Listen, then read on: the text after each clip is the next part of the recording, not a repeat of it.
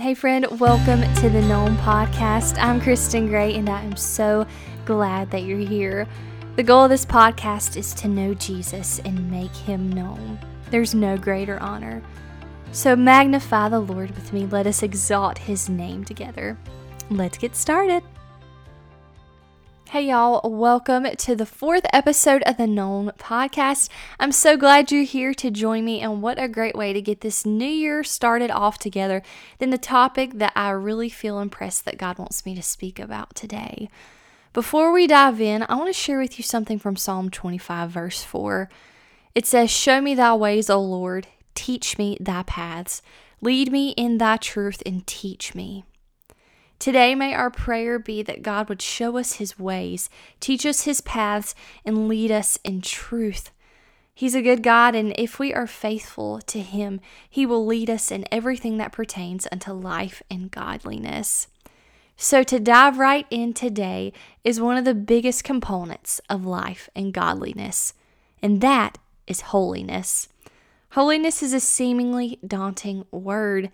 But why do people clam up and get defensive when this topic is mentioned? One of my theories is that it is not appropriately discussed or explained. And in light of this, I want to share with you the truth today that God is holy. And the scriptures are filled with passages telling us to be as he is. But not only that, God gives us practical ways to do so. He doesn't just tell us to be holy and leave us hanging out to dry, but our God is faithful and shows us exactly what we need to do. So today I want to talk about making holiness a reality in our lives. Before I recorded this podcast, I posted on my social media and asked my followers to tell me what they thought of when they hear the word holiness. And here are the responses that I got. Set apart from the world to be a follower of God. Purity, communion with God, total devotion, a life of discipline, interest, and focus to matters of a righteous life, being one mind with God, hate what he hates and love what he loves. Another person cited the entire passage of Isaiah chapter 6. Someone else said, a pursuit fully obtained in heaven. This pursuit sanctifies us and makes us more like Christ. The Savior being the ultimate example, living closely to him and his will so that others can see his holiness in all you do. Just Jesus. Being separated from the world and being united with Christ, pursuing his example and being set apart in obedience to the Father. Y'all, these were some amazing descriptions of holiness. All of these are so accurate and so true. I'm thankful for these definitions and that they can ring true in our lives as we follow Jesus. So as I began to study the concept of holiness, God led me to 1 Peter 1, 3-4, which says, "According as his divine power hath given unto us all things that pertain unto life and godliness, through the knowledge of him that hath called us to glory and virtue, whereby are given unto us exceeding great and precious promises, that by these ye might be partakers of the divine nature, having escaped the corruption that is in the world through lust." And before we dive into some of the scripture, I want to talk about the first few words, which says, according as his divine power. Y'all, aside from the power of Jesus Christ, there is absolutely no way that we can live a life of holiness. There is nothing inside us that can enable us to live holy lives aside from the divine power of Jesus. We must rely on his power and his divine power alone. His divine power has the ability to make us holy. And God has given us every single thing we need to live a life of holiness. The scripture says that he has given unto us all things that pertain unto life and godliness. A life of godliness is real and genuine. A life active and vigorous, devoted to God, blessed in the portion even in this world of those who put their trust in Christ. True godliness is holiness. So how do we do this? Through the knowledge of him that has called us to live a life of holiness. We have got to know Christ. And how can we know Him? Where can we get to know Him? Through His Word, where He has given us great and precious promises, that through them we will be able to be sharers in the divine nature. So before we define holiness, I want to talk about what holiness is not. This is such a common misconception in the culture we live in today. So I want to make this very clear before we talk about what holiness is. Holiness is not legalism. Just chew on that for a second. Holiness is not legalism. It's often associated with legalism, but that's not the truth, y'all. That's a falsehood. Because legalism is dependence on obedience to the law to make us clean in the sight of God. That's not holiness. Holiness is being set apart and living a life obedient to Christ out of love for Him. And Jesus' sacrifice on the cross defies every single thing that legalism is. We read in God's Word that Jesus came to fulfill the law. He came to fulfill the law so that we no longer had to be bound to it. The law was not what saves us. Grace is what saves us. We have allegiance to Jesus Christ, and we are covered in His grace. We don't have to fulfill the law to obtain salvation. That's not what Jesus died for. He died so that we may be saved by grace through faith. So do not let anyone tell you that holiness is legalism, because we no longer have to be dependent on the law to make us clean before God. Now, don't get me wrong, we need to be obedient to God, but like I said, holiness is living a life obedient out of love for Him. Holiness is being set apart and being obedient to God. So remember, as a believer of the new covenant, grace is greater than the law.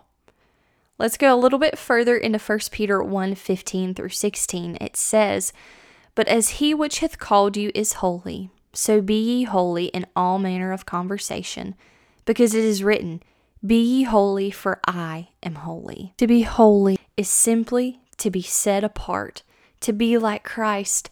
God is separate. There is none like Him, and He calls us to share part in that, to be set apart as He is set apart. The most quoted phrase in the scriptures, "Be ye holy as I am holy." That word "be" is so important. In order for us to be as He is, we must first abide in Him. We have to make our home in Him, make our stay in Him, live a life in total devotion to God, fully surrendered as a living sacrifice unto Him. We must first say, "Here I am, Lord. I'm pouring myself out so that you may pour in. I want to be as you are." We must be set apart, for God is set apart. But the truth is, it's not always easy to be set apart. A lot of times it would be a lot easier to go with what the world says, because we would forego a lot of criticism and persecution. But we must be as He is. That is a much greater reward. Psalm 4:3 says, "But know that the Lord hath set him apart that is godly for Himself." Those of us which are faithful, that are godly, He set us apart for purposes that are bigger than us. Purity, service, communion, etc. And we're called to think different, act different, talk different, and look different from the world and culture around us. That's being set apart. We're in this world, but we don't want to look anything like it. We want to look like Jesus, because Jesus is set apart. We want to be set apart. That's the difference, is Jesus. With Him, we are different and can be different. We can talk about this all day, but we need to put feet to it. Practically, how can we be holy? Well, we can think different by setting our minds on things above, Colossians 3:2. We can take every thought captive and make it obedient to Christ, 2 Corinthians 10:5. We can think on things that are true, honest, just, pure, lovely, of good report, virtuous, praiseworthy, Philippians 4:8. We can think different through the power of Christ. We can act differently by presenting ourselves as living sacrifices, Romans 12:1. We can obey the word of God, go from obedience to obedience. When I think about obedience, Noah comes to my mind. He acted radically different from the culture around him. Genesis 6:9 tells us that he walked with God. So friend, walk with God. We learn that Noah did all that God had commanded him in Genesis 6:22. Friend, do all that God commands you to do. And because of this, Noah was found righteous before God. God remembered Noah and his family, spared them, and used them for the glory of God.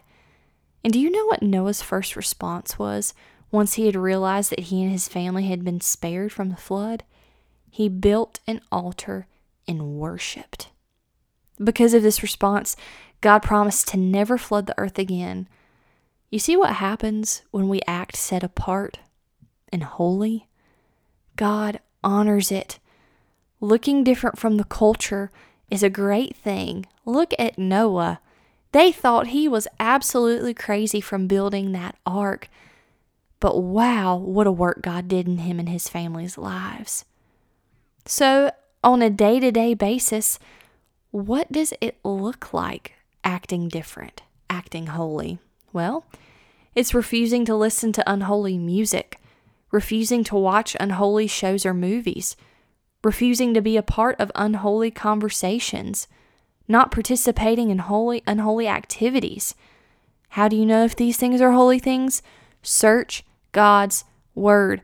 If you have a question about anything, search His word. Ask yourself the question, what does the Bible say about blank? And you can find that answer. You can think about Philippians 4:8. Is what I'm thinking about, watching, doing, saying, listening to true, honest, just, pure, lovely, of good report, virtuous, or praiseworthy? If the answer to any one of those questions is no, it is not holy. Through the power of God, we can act differently.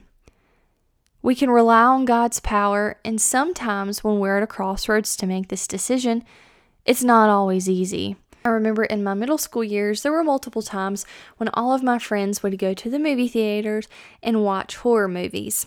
I know this is a very unpopular opinion, but I do not view horror movies as holy. God calls us to live in the light. He has called us out of darkness into His marvelous light, and these movies do not line up with the light of Christ. Ephesians 4:27 tells us to give no place to the devil. And I wholeheartedly believe that when we participate in watching things such as horror movies, we're giving place to the devil and the demonic spirits and powers. I don't know about you, but I don't want to give place to the devil. And because of this, because of the influence of my parents sharing with me the truth and the light of Jesus Christ, and that horror movies are not filled with the light of Jesus Christ, I don't wake up at night thinking about these horror movies. I've not invited these demonic presence into my life. And while at the time it was sad to be the one that was left out, the one that wasn't with the group, it is so worth it. Because a life of godliness is so much more valuable than a few temporary moments of fun that result in permanent consequences. I don't want to deal with those consequences of opening my life up to demonic spirits and presence. And while at times it was not a fun decision and not an easy decision, it was the right one, and I have absolutely no regrets because I do not want to give place to the devil. We can act different through the power of Christ. So not only are we to act different, we're to talk different. We're not to let any corrupt communication proceed out of our mouths, but only speech that gives grace to the hearers, Ephesians 4:29.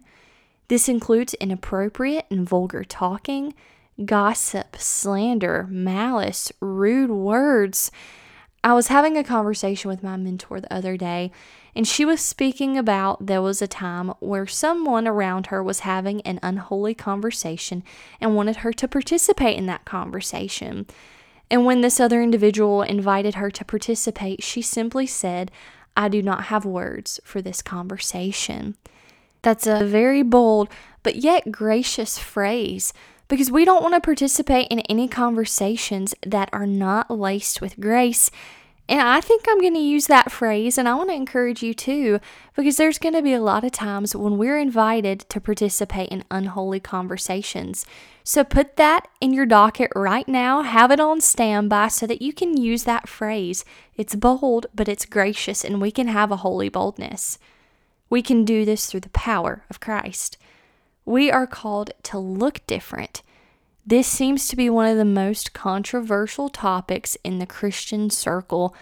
It seems like a lot of anger ensues around this, but y'all, the reality is we are called to look different as followers of Jesus. 1 Corinthians 6:19 through 20 says, "Know ye not that your body is a temple of the Holy Ghost which is in you, which ye have of God, and you are not your own? For ye are bought with a price. Therefore, glorify God in your body and in your spirit, which are God's."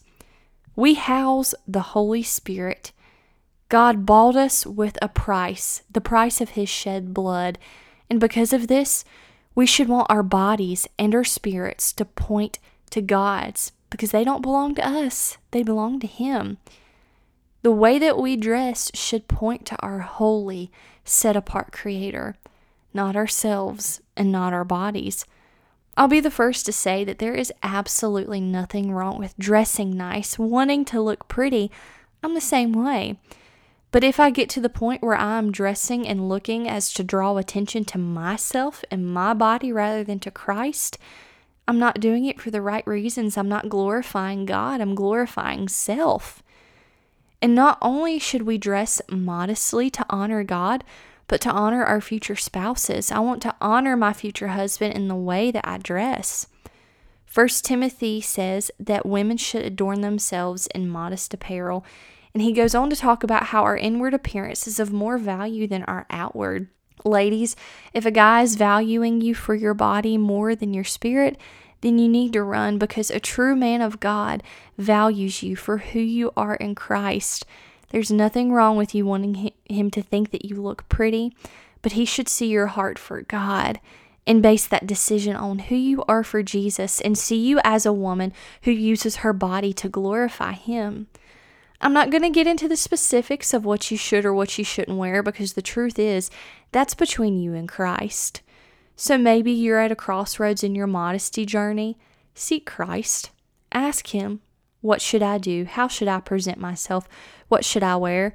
And He'll be faithful to show you that. We can do this through the power of Christ. True holiness is freedom in Christ as we present our bodies as living sacrifices for a Master who died for those that may not even accept Him. Holiness is choosing growth towards Christ and away from the world. It's living to please Him, not the world, others, self, or Satan. It's standing firm on biblical principles, being obedient to everything that God's Word says. When you're evaluating to yourself what is holy, ask the question, what does the Bible say about blank? And that will be your answer. Holiness is still in. Holiness is God-honoring. Holiness points to God. And the standard of holiness has never changed, and it never will. Be a God-honoring servant. Be a radically sold-out Christian and be holy as He is. The glorification of God is taking the attention off of us and placing all attention on Him in word, deed, and action. Be set apart. Be as He is. Be holy. And maybe as you're listening today, you know that you can't be holy because you don't know Jesus Christ. And I've got some really good news for you. You can know Jesus today and begin your journey of holiness. He loved you so much that He sent His one and only Son to die on a cross for you to save you of your sins and rose again on the third day. And the only thing that you have to do to accept Jesus Christ as your Lord and Savior today is to call out to Him and say, God, I know that I'm a sinner and I'm asking You for Your forgiveness. I believe that Jesus is Your one and only Son who died on a cross for me to save me of my sins and rose again on the third day. And I confess You as the Lord and Savior of my life. Save me today and make me holy as You are holy. Amen. I hope that you have been encouraged today to live a life of holiness, set apart to God, and know that through His divine power, He has given us everything we need through the knowledge of Him that's called us to a life of holiness and godliness. We can carry it out because as believers, we have the Holy Spirit living within us, making us able to be holy as He is holy. Thank y'all so much for tuning in, and I hope to see you back here again next week for another podcast of knowing Jesus and making Him known. You can find me on Instagram at Kristen Gray _known and on Facebook as Kristen Gray.